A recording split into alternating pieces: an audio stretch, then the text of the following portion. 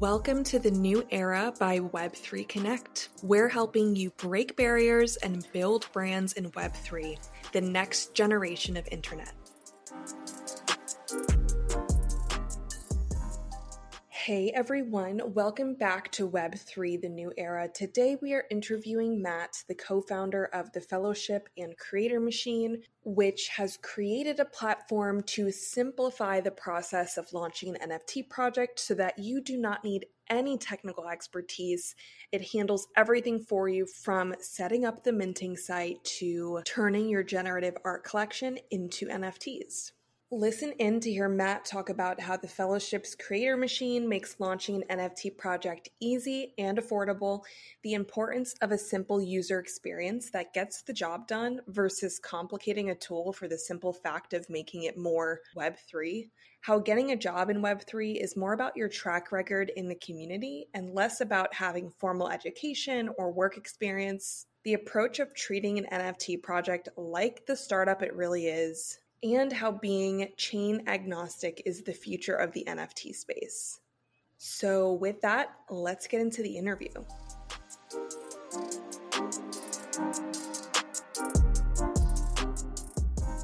All right, we are live. So today we have Matt here with us, who is the founder of the Fellowship, and he will talk a little bit more about that along with anything else he kind of contributes in the Web3 space. So I'll pass it over to you, Matt, to share a little bit more about yourself. Yeah, awesome. Thanks for bringing me on.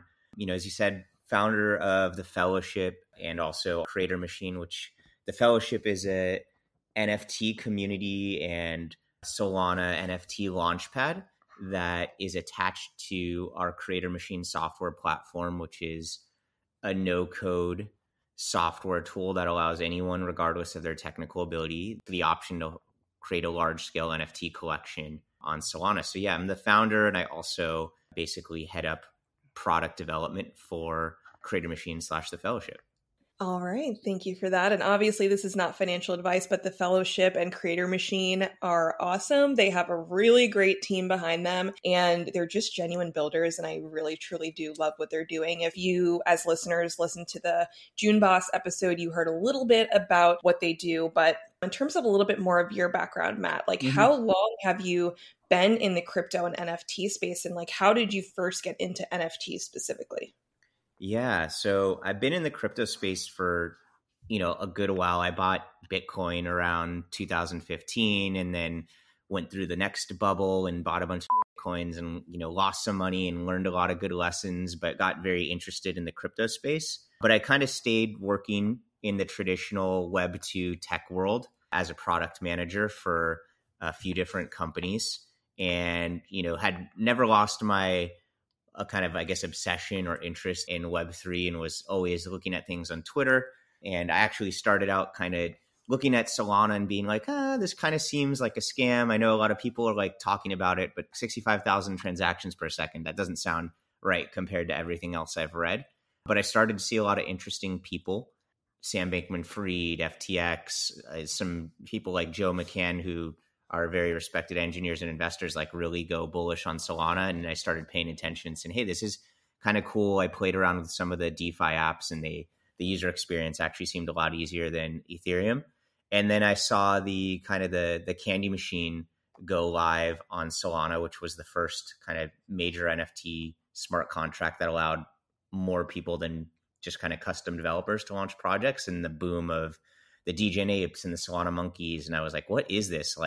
I need to just dive deep here and understand. And, that led to myself and my partner, Stanley, saying, hey, if we want to really learn about this, why don't we just create our own NFT project to understand what's happening? And that was the spark for Creator Machine and the Fellowship, because as we were going through that, I'm not a technical person. I work with technical people. And I was, thinking to Stanley, I'm like, dude, if I didn't have you, a really strong engineer to actually be able to launch an NFT project, there's absolutely no way we would get this off the ground. And I said, what if we, instead of just trying to launch an NFT project, actually built a software platform that helped anyone who's probably more creative than us, maybe an artist, maybe they're a creator somewhere else and they've already got a community, let's help them do it, because that's not exactly our super strong suit. We're technical people, and that's kind of how we got to where we are today. I love that origin story because what you're doing with the fellowship and creator machine in terms of sort of breaking barriers, honestly, into the space for people who might have that creative side or that entrepreneurial side, but don't have the technical capabilities. It's just so crucial. And I hope to see more and more of that as we just kind of continue forward in the future of Solana. You mentioned that you were a product manager in Web 2. Mm-hmm. I'm curious, are you working full time in Web3 on Fellowship and Creator Machine at this point, or do you still have like a quote unquote in real life job? Yeah, no, I'm full time now. Myself, Stanley, both quit our jobs basically the day of the fellowship NFT sale, which we were lucky to sell out, and it was a good time. So we cashed out. Then we cashed out some Solana to have some money in the bank to give us enough time to pursue both this creator machine and this fellowship project for at least 18 months. So yeah, we've been working full time on it since basically February. And yeah, that's where I'm at now. So hopefully this will be my last real job for a good long time, and I'll be continuing to build the fellowship and creator machine for a good long while. Awesome, awesome. And I know you mentioned you consider yourself not to really be a technical person, but you do work with technical people. And I think that skill set of just having sort of a business mindset, but being able to like understand the foundational concepts of what it is to operate in a tech heavy industry is so, so important. And I would venture to assume your role as product manager potentially helped you in that sense. But could you talk a little bit more about like what skills you kind of got from that product manager role that might have translated over to allowing you to be successful here in Web3? Yeah, I mean, I think what's been really helpful to have that product manager skill set and kind of years of training is that, a product manager within a tech company kind of sits in between the engineers and the designers and your business people in the company, and also your customer.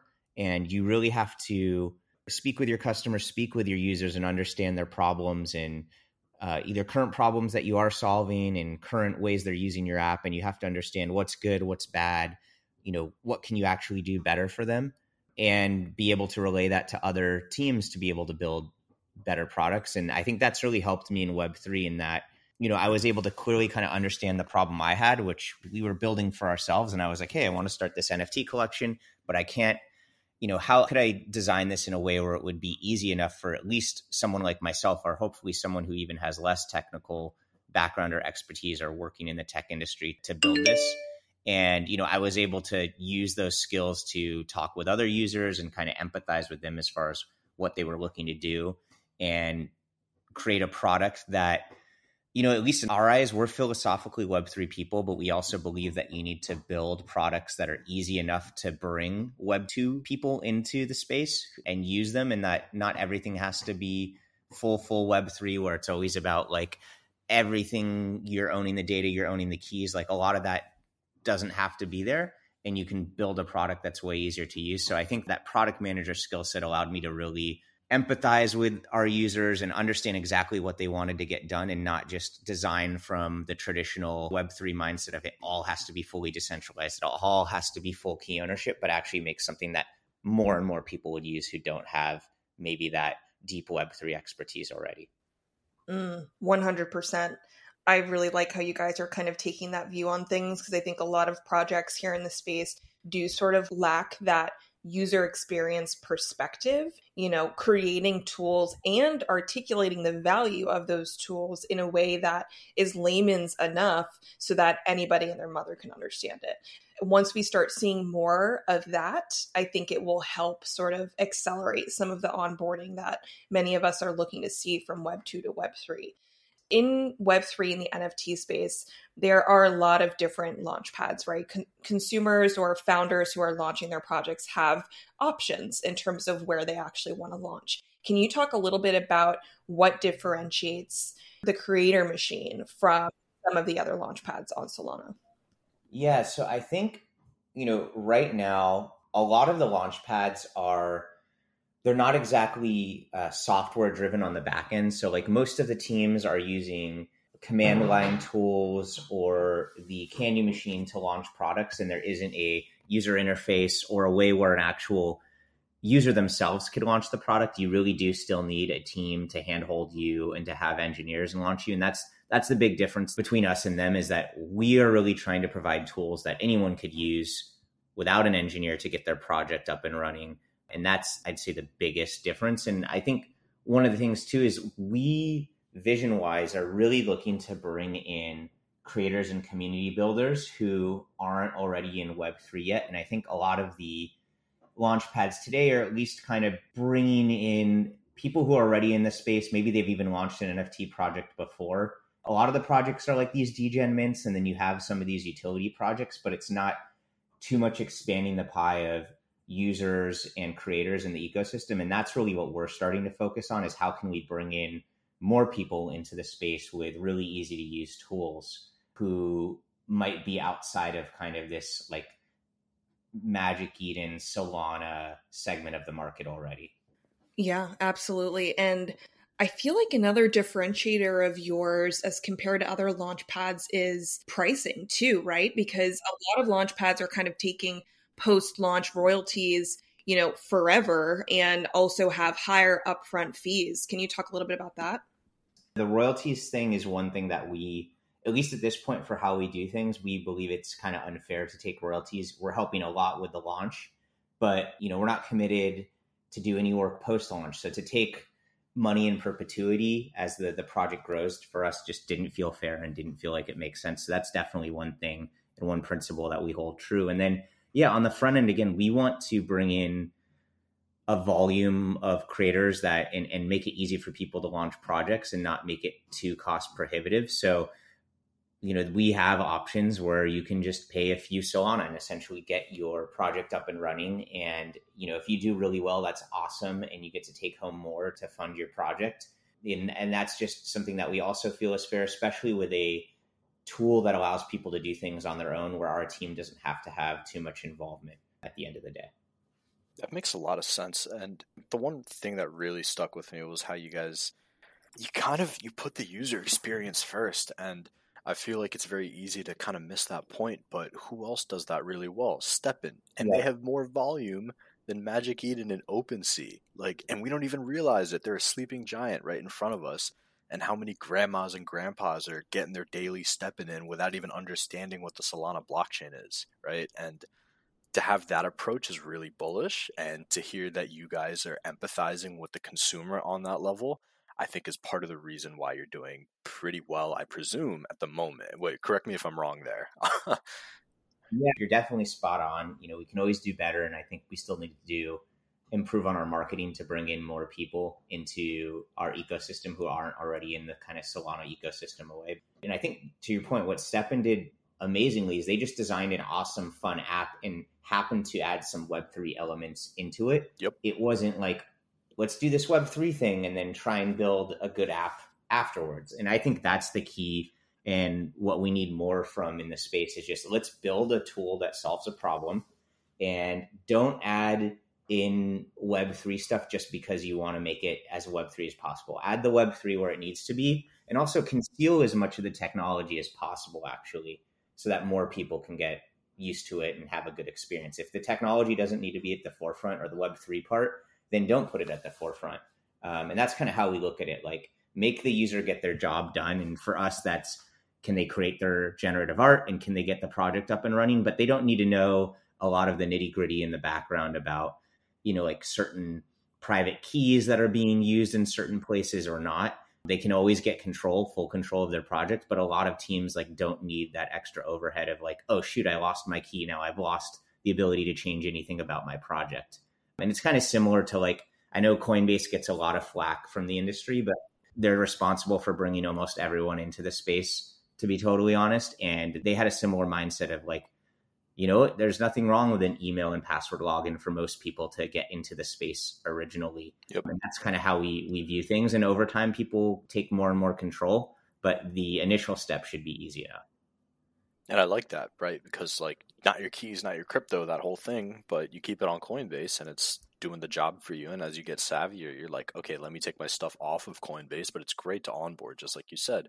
And similarly, like with Web 2, you don't know what an IP address is, or you don't need to. You don't need to know what like a DNS is when you're using the internet. You click on YouTube, you click the you click the app. Like any 3-year-old can do it from their iPad, right? So that's where the pie growth really happens. So if you could talk about like the current team behind your project, obviously besides yourself, like how many other people do you have working with Fellowship, and kind of what are their roles there? Yeah, so we have Stanley, who's co-founder, and also I would say kind of like chief technical officer slash engineer. We've got another like pretty bad full-time engineer, and then 4 contract engineers that we kind of bring on or off depending on what type of projects that we need done. And then Junebus is heading up kind of our sales and marketing arm of the organization. We've got Happy, who helps out with community management as well as kind of our project management and ops, and then a few mods and a few kind of support reps who help people kind of use our tool and get us feedback for how we can make things better. So I don't know the exact number, but yeah, on any given day, I think we're somewhere between like 9 to 13 people on the team. And what's cool is also our team is spread geographically kind of all over the world, which is pretty cool to see. Do you find that that's an advantage, or it kind of holds you back in terms of being able to communicate nicely with everyone? I think there are pros and cons to everything. I think, part of the advantage is like we can bring in people from other parts of the world where, in the US, the salary might not be considered super high, but actually in their country, they're making amazing money. And we get really, honestly, amazingly smart people from other countries that to hire them in the US would be honestly unfeasible for us at this point in certain positions. So that's definitely a pro. I did like in the past kind of going in the office, not 5 days a week, but 2 to 3 days a week. I do think there is an energy and a creativity you can get from brainstorms and problem solvings in person that are a bit tougher, even when you're doing, say, Zoom calls together. So I think there are pros and cons. I do think some type of hybrid model might be actually the best at the end of the day. But what we have is working for us, and, we'll have to just test things over time and see if there are better ways to make it work. But I don't think we would be able to survive with just a full US team at this point, or we'd at least have a smaller team. And what's kind of cool is like, even without doxing your teammates, I don't know if you do or don't dox, but you can kind of build a reputation and kind of build that trust without even understanding who the person is or where they live, first, last name, whatever. I will say it is interesting. We do have a few team members who are undoxed per se, like we've never seen their faces, and they're kind of just building reputations online, and that's awesome. And then we do have some teammates that are fully doxed and do show up on video calls and actually show their face. So, I don't think I would have ever thought a few years ago that I would hire someone and pay someone who I like don't know their name. I don't honestly know too much about their background other than, hey, you worked on X project, or we had a couple members on our team who were just like in the community, and I would DM them and be like, hey, like, you're answering questions better than some of the people on our team. Do you want to just join the team? That was a pretty cool experience that I think happens with a lot of projects. And I think what's interesting about Web3 too is you just have to realize that like almost no one has Web3 skills because it's so new. So to just try and hire people from the traditional space, like say you're looking for a Web2 marketer, they might like really not understand the meta of Web3 marketing. So you kind of just have to have some trust of like, what has this person actually done? What do they know about the space?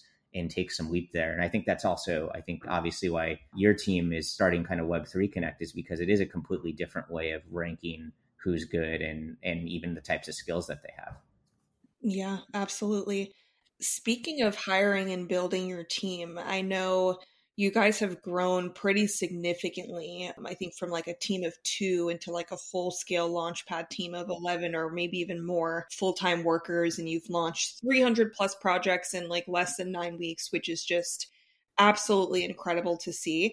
I am curious to hear a little bit more about your hiring process. I know you were just talking about like some people you just kind of found because they were, active member of the community and clearly demonstrating their capabilities as a potential worker. And so you kind of brought them on that way. But you have kind of a method of when you're looking to hire somebody new, like where do you typically go? Like how do you typically find your talent? What does your interview process look like? Things like that.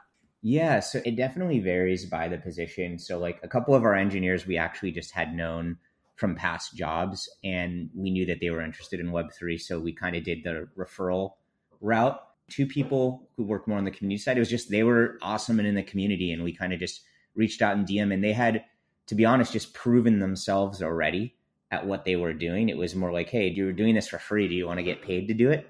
Type of situation. And I think that's very common in Web3 of like someone just does something for free to show that they can do well and then they end up a part of a team. So that's been one way. And honestly, almost everyone we've hired, it hasn't been looking at their resume. It's more been they did something or they proved their worth via like some type of project or in the community. And we didn't feel like we were taking a huge risk because we had already seen some of what they've done. And that's honestly the most of what we look for is like, can you actually produce results? Can you do projects? Are you entrepreneurial? And a lot of our hiring process ends up being cool. Like let's start out on a contract basis. Let's do a 4-week trial. Here's a couple of projects that you're going to be working on. And then we see if that person does well on those projects. And that's really how we look at things at the end of the day. It's not about your resume per se, more about like, have you proven yourself in the past or does someone believe you're a really solid person? So I want to pick your brain about that a little bit. You mentioned that it's almost like experiential hiring where you're kind of giving them like a test trial to see if they can do the job decently well, right? Yep, exactly. Or we basically have worked together already. So we feel really confident about who they are already.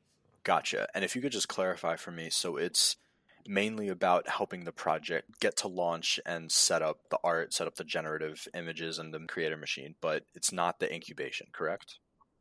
We help out a little bit on the incubation, but we're definitely more about the technical launch side of things, ensuring things go smooth there. And usually we'll only do more heavy stuff with like maybe one project a month. We're typically just really trying to ensure the launch goes smooth, but also we will give the teams like common knowledge that we've learned along the way of like, hey, here's how you might want to time your whitelist setup. Here's some spaces you might want to go on, or here are, if they're trying to decide pricing or supply, we will give them some of just our tips from what we've seen or what we're reading in the market. But we're not like a full, if you were to look at, I don't know, Hydra or, another launch pad that does a bunch of full service stuff for a couple of months. That's definitely not what we're doing right now. Okay, gotcha. Unlike a lot of other projects, I feel like the Fellowship and Creator Machine, you guys are really operating like a business. And I appreciate that because really I view NFT projects as startups. And when you're sort of taking that like business perspective, it's more helpful just to kind of demonstrate professionalism and make sure that you're kind of like operating as you need to be and thinking about the different components that you need to think about so that, you end up being successful in the short and long term.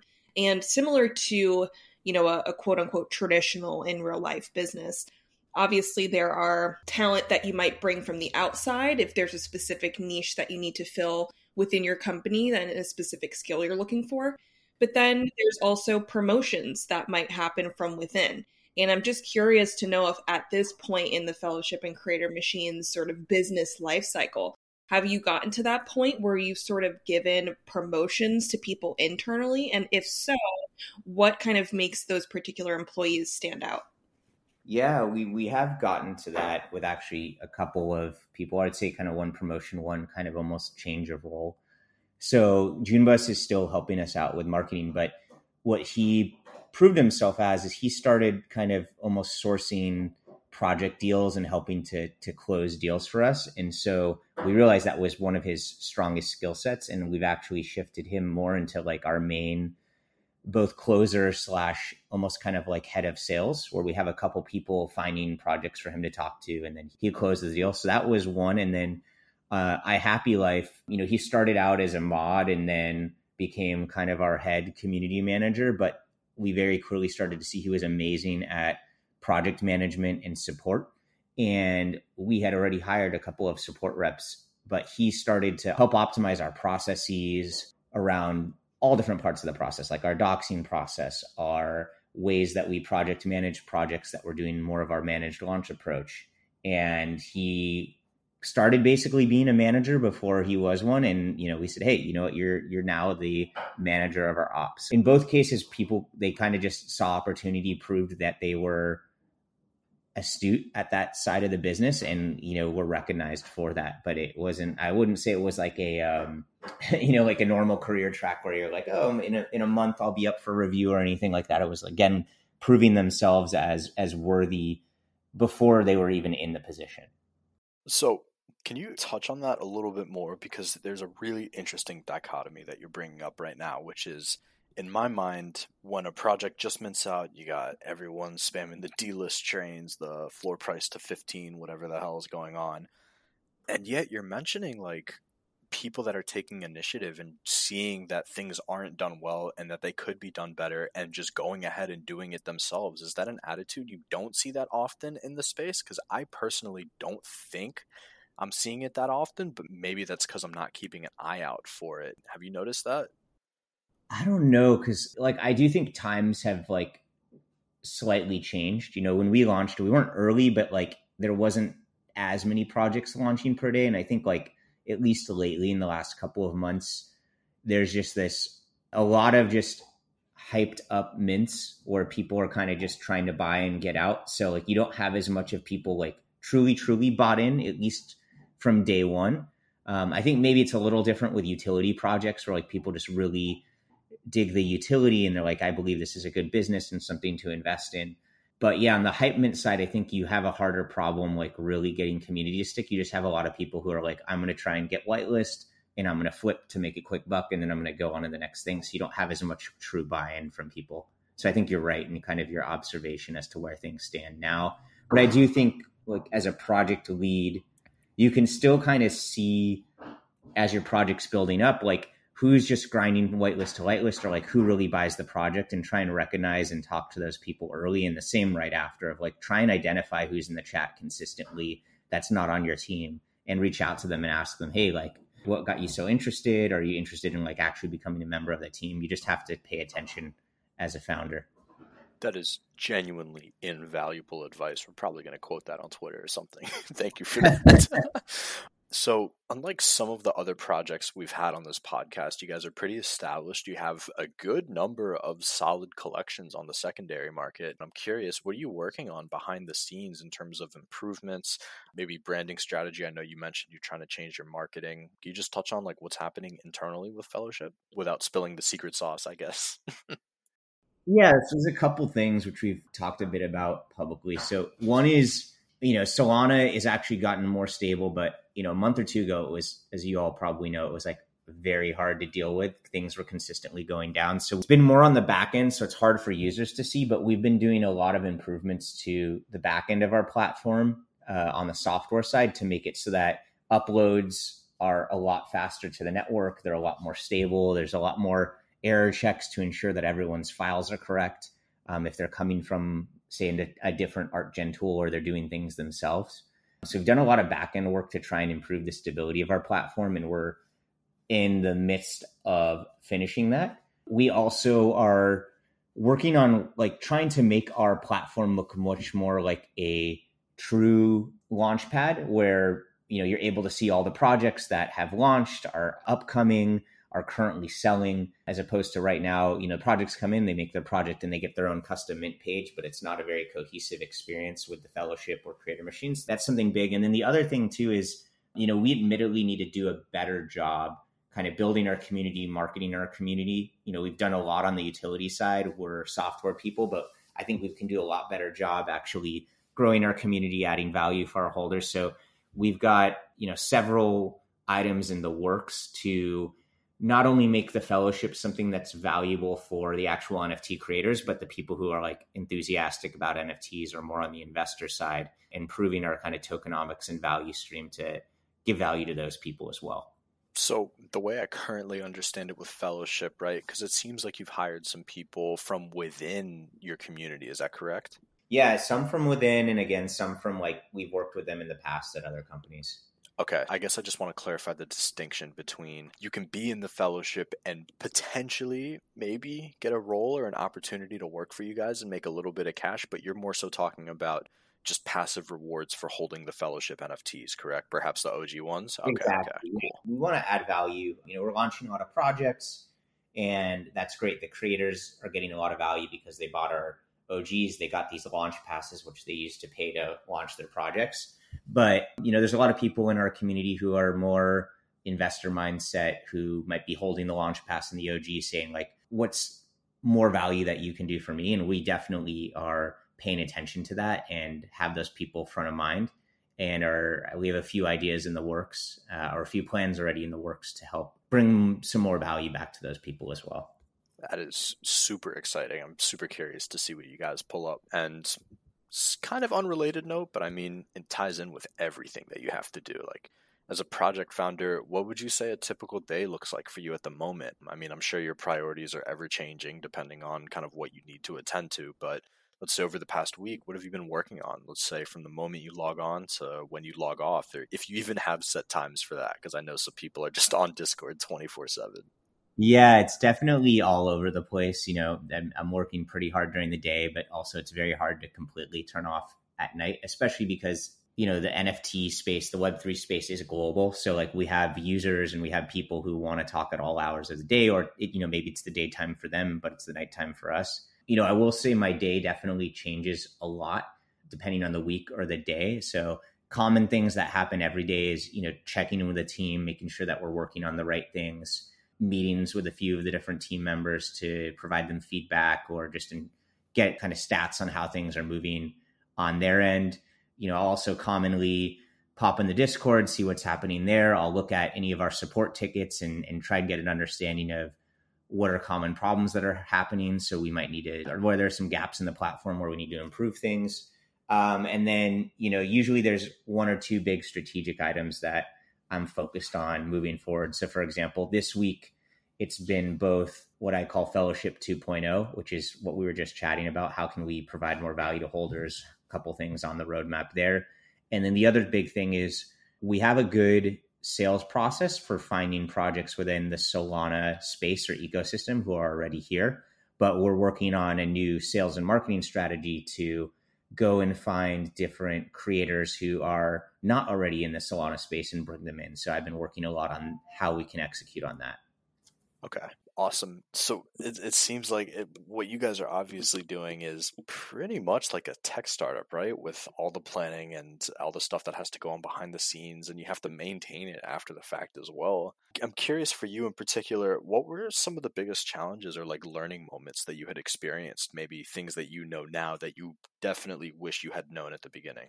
Yeah, so I think it depends on kind of if you're looking at it on the creator machine side of things or the fellowship side of things. I think like as a project lead, one thing I've seen from just running our project and others is that I think a lot of teams feel this need or push from the market that they have to have this roadmap really crisply planned from day one and have, consistently tell people what's going to happen 1 to 2 months from now. My key learning is that actually tends to hurt projects, especially either on the floor price side or even just on the fact that if you do have to change, sometimes you get FUD for changing your plan. Versus what I think a lot of the best teams in the space are doing is they have an internal kind of vision and roadmap that is shared with the internal team, but not shared publicly. And they tend to kind of release things with a little bit of like surprise and delight, or maybe there's a little bit of a tease for a week and then it just comes out. That's one of the key things that I think we need to do a better job at. We didn't have that learning from day one, which is like just tease stuff a little before it's going to go, maybe a week max, and then just launch it. And you don't have to feel the need to have this like crazy roadmap that everyone needs to understand. I think DGods has proven that it's a winning strategy to go more of that route. And that same thing that Yuga Labs does with Bored Ape Yacht Club is they kind of tease stuff and they launch it, but not everyone knows the full plan of where things are going. So that's probably one of the biggest learnings in the space. If you want to maintain momentum, you kind of have to act like that and have consistent stuff to get the community excited about. I feel like that's such a valuable lesson. And obviously, most projects have their roadmap, right? And there is some controversy when that roadmap changes, which is funny because businesses, especially startups, are constantly evolving. There is always going to be change in the plan. And of course, when you have thousands of investors or prospective investors being part of that conversation and having that visibility into what you plan and whether that plan changes, becomes a little bit more difficult to manage, because now you're not just working internally with your employees, you have a lot of eyes and ears on what you're doing. So I really like that strategy of, keeping some things to yourself. And on a different note, kind of shifting gears here, I am so curious to hear how you describe what you do to people in real life who maybe don't have any knowledge of NFTs. I know I I encounter this challenge quite frequently because very few people in my life are familiar with NFTs, crypto, blockchain, etc. And so I'm curious to hear how you sort of approach those conversations. Yeah, I mean, it's difficult because it obviously begins with, do they understand NFTs at all? And a lot of times you have to even just like take some time to try and teach them a bit about NFTs and the different use cases that surround them. And, part of my challenge too is like most people think NFTs are just these JPEG pictures and that's all they are. So a lot of times I spend time explaining that NFTs, they can have a picture, they can have a video, but a lot of times they can represent a lot more than that. They're actually like digital code. They can be access passes to certain things. They can be badges which represent your experience or skills that you've earned. They can open up new experiences for you that you can have otherwise. So part of the time I have to spend on that is that we're not just launching pictures. A lot of times our platform is helping to launch communities at the end of the day. Then I kind of try and do an analogy typically of like, hey, like, back in the day, people used to not be able to send these email campaigns to lots of different people. You would have to get an engineer and you'd have to figure out some way to code up 1,000 or 10,000 emails to go up. But then people created these really easy to use software platforms that do it. And kind of what we're doing is there's a lot of people who want to be able to create 5,000 or 10,000 NFTs and start a community. And we've just created a software platform that makes it able for people to do that. And I'll say, even with all that, it's still very hard for people to understand. But I just try my best. I think it is really hard for people to understand. It brings that growing the pie comment that you made earlier far more relevant. And you guys are in a great position too if you want to onboard people that kind of want to get into Web3 but truly have no idea where it fits. And maybe that requires a bit of incubation actually. So I'm not entirely sure about that. But while we were talking about like what onboarding looks like, I'm curious, are there any projects, maybe category of projects that you would want to onboard through Fellowship that would like to grow the pie, so to speak? Yeah, I mean, I think one of the things we're looking at is who already has some type of platform or community is important.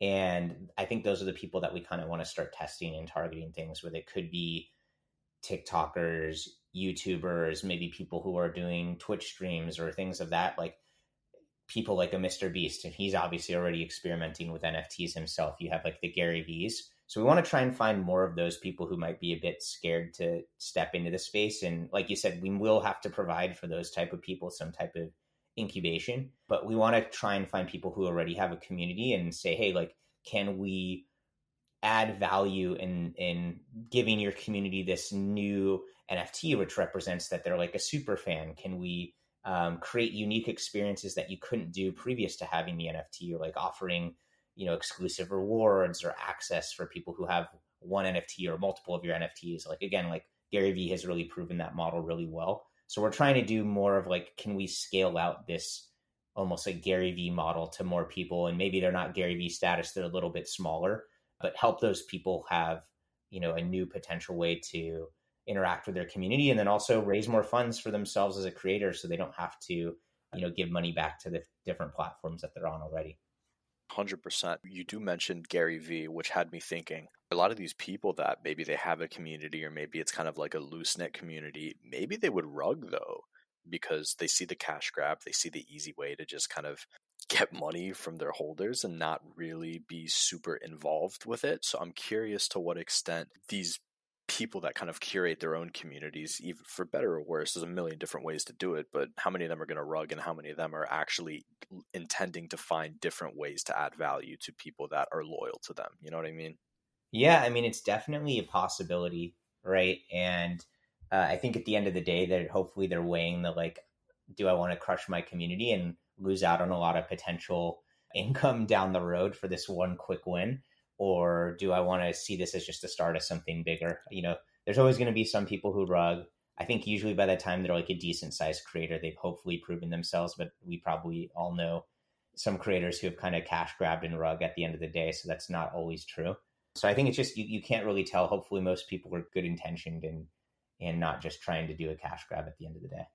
Yeah. The thing about this space too is like there are obviously so many different types of people, right, around the world in terms of personality and intentions, right, and kind of motives and what they're looking to achieve through their sort of behaviors or whatever they might be pursuing at the time. But in Web3, because of the anonymity aspect of it, with a lot of people not being doxxed and not sharing their identity, there's not as many repercussions to acting maliciously as there might be in Web 2. And I think that's why, at least from what I speculate, a lot of people in Web 2 are kind of scared and apprehensive on joining the space because of that very reason, and how there's not really sort of like government interference to reprimand people who are acting maliciously, and so there's not as much protection for consumers as there might be in the traditional Web 2 world. So once we start seeing a little bit more of a shift in the way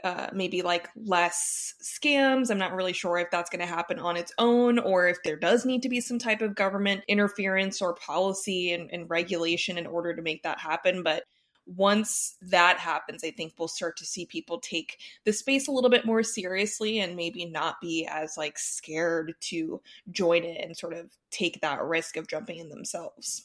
Yeah. And I do think we're at the like almost the ICO phase of NFTs. Like it's kind of just, again, like there are a lot of cash grabs. There are a lot of potential rugs, but like this technology is starting to prove itself. And over the next few years, we're going to see a lot more established players are like real creators and brands into the space that you'll have a lot less fear of them rugging because they do have some type of docs component versus where we're at today. Yeah, absolutely. So I know you're extremely busy with the Fellowship Creator Machine, and starting another project is probably the last thing on your mind. But theoretically, if you were to start another project in the next few months, like what utility would you want to provide? Or another way to think about this is like, what do you think is kind of lacking right now in this space that you feel would provide a lot of value to consumers and users in Web3? Yeah, I mean, I think I've actually been thinking about this, right? So I don't know if I can say specifically, but what I've really kind of been thinking on is what are kind of problems currently in the world where NFTs and Web3 like really would help solve the problem in a unique way where there's a reason to have it other than just buzz. I've actually been kind of deep diving into the music NFT space and potentially exploring options around how you can actually help use NFTs for super fans to invest in artists and actually get part of the revenue stream, not just of their streaming royalties, but of kind of the whole artist as a whole.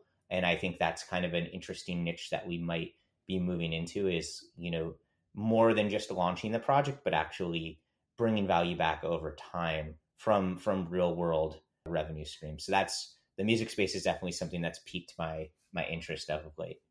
I don't know where this fits, and this isn't a question that we had prepared for you. I was just thinking, like for myself, would it be bullish to have a project that offers staking rewards, and you can use said staking rewards to like maybe the project partnered with like Udemy or like YouTube Red, or just imagine some like Web 2 service that you can use your Web 3 magic token to get access to.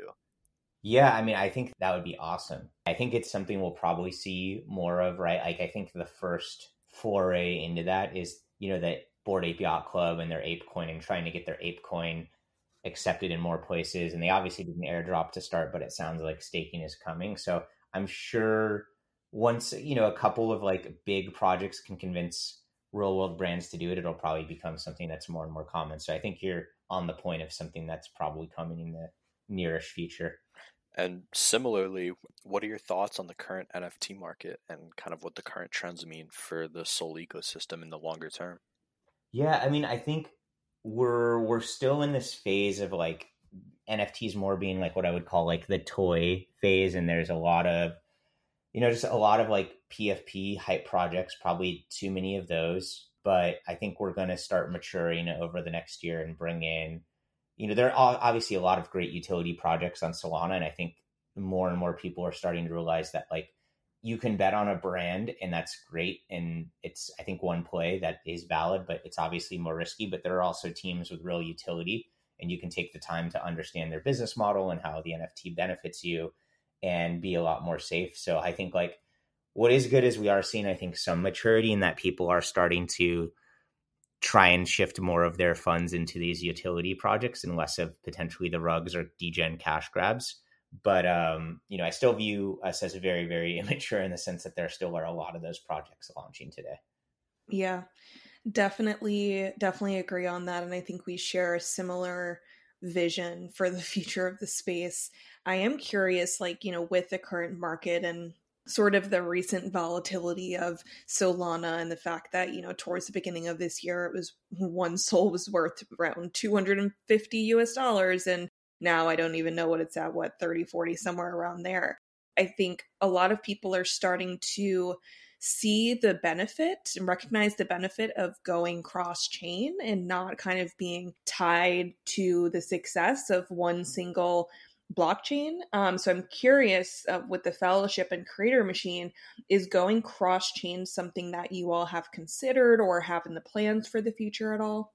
Yeah, it's definitely something we've considered. We're both exploring near right now and like Ethereum/Polygon side of the world. Probably a bit closer to the near side of things. We're actually talking to the Near Foundation about how to adapt our technology to work on near. So yeah, we're definitely open to it. We want our tool to be available to anyone who wants to create, whether they decide they want to go on ETH, Solana, or near, or whatever future chain is going to come out there. So yeah, we're 100% exploring that. And kind of similar to what we touched on earlier, in particular when I mentioned how some people kind of ride the wave of where the project goes and they're in for the flip, and other people kind of see the project for what it is, for both good and bad, and they kind of make their own mark, or they can find ways to make their own mark. It just got me thinking of like the different kinds of mindsets or approaches that people can have towards the space and towards their little corner of Web3. And I'm wondering if there are any like really common misconceptions that people have about this space. For example, like the value of a project lying within its floor price, or Twitter raids, for example, maybe being a reliable measure of community engagement. Yeah, I mean, I think there's a lot of misconceptions, but also like the space is so new and like a lot of value is so much based on like I guess you would say speculation, right? So like people do look at these as like signals of a project that might pump or dump. And because most people are not, at least in my opinion, I think investing for the long term, you're going to have things like that work. And I think it would actually be unfair to say like following these indicators, which might not be fundamental, are totally wrong. At least that's my viewpoint.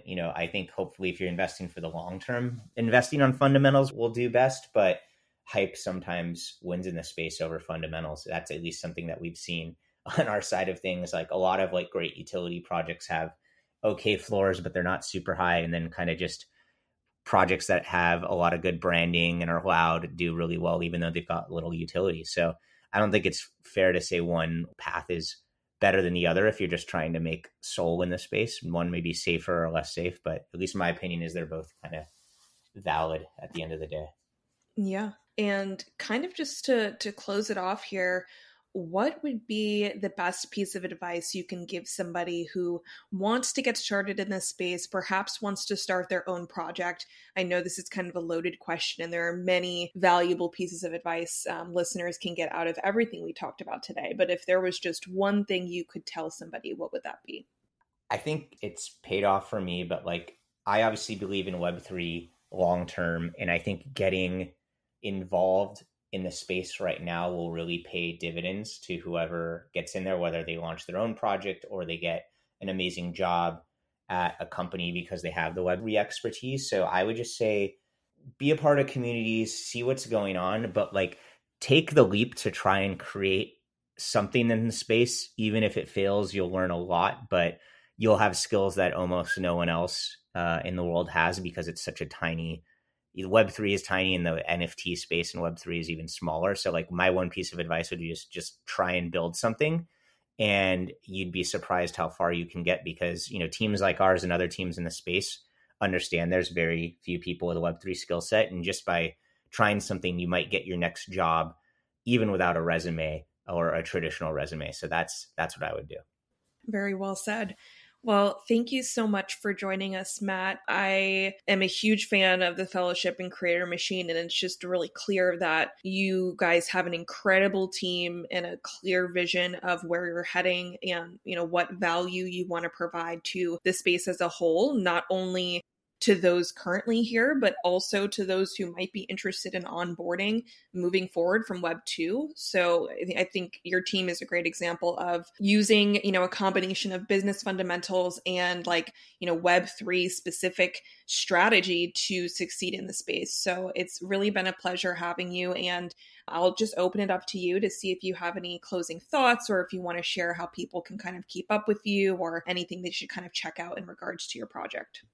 Yeah, I mean, again, thank you for bringing us on. And I feel, super blessed to have the opportunity to be here. And, closing thoughts, like I said, try and get involved in the space. I think that's going to help just grow Web3, grow Solana. If you have any project that you're looking to start, please try and come over to the Fellowship and Creator Machine and just mess around. If you have any issues, our team is there to help and support you and try and bring success to your project. So fellowshipdao.com is our website. creatormachine.com is how to get access to the app, which you can also get from our website. So check those out, join our Discord, and try and create a project. All right, perfect. Thank you so much, Matt. It was a pleasure talking to you. Thank you.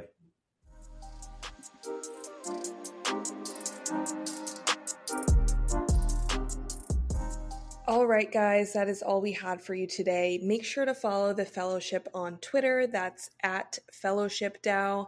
If you'd like to keep up with us, we're at Web3ConnectX. And if you'd like to see a specific guest on the podcast next, shoot us a DM and we will try our best to get them on for you. But otherwise, we'll see you next week.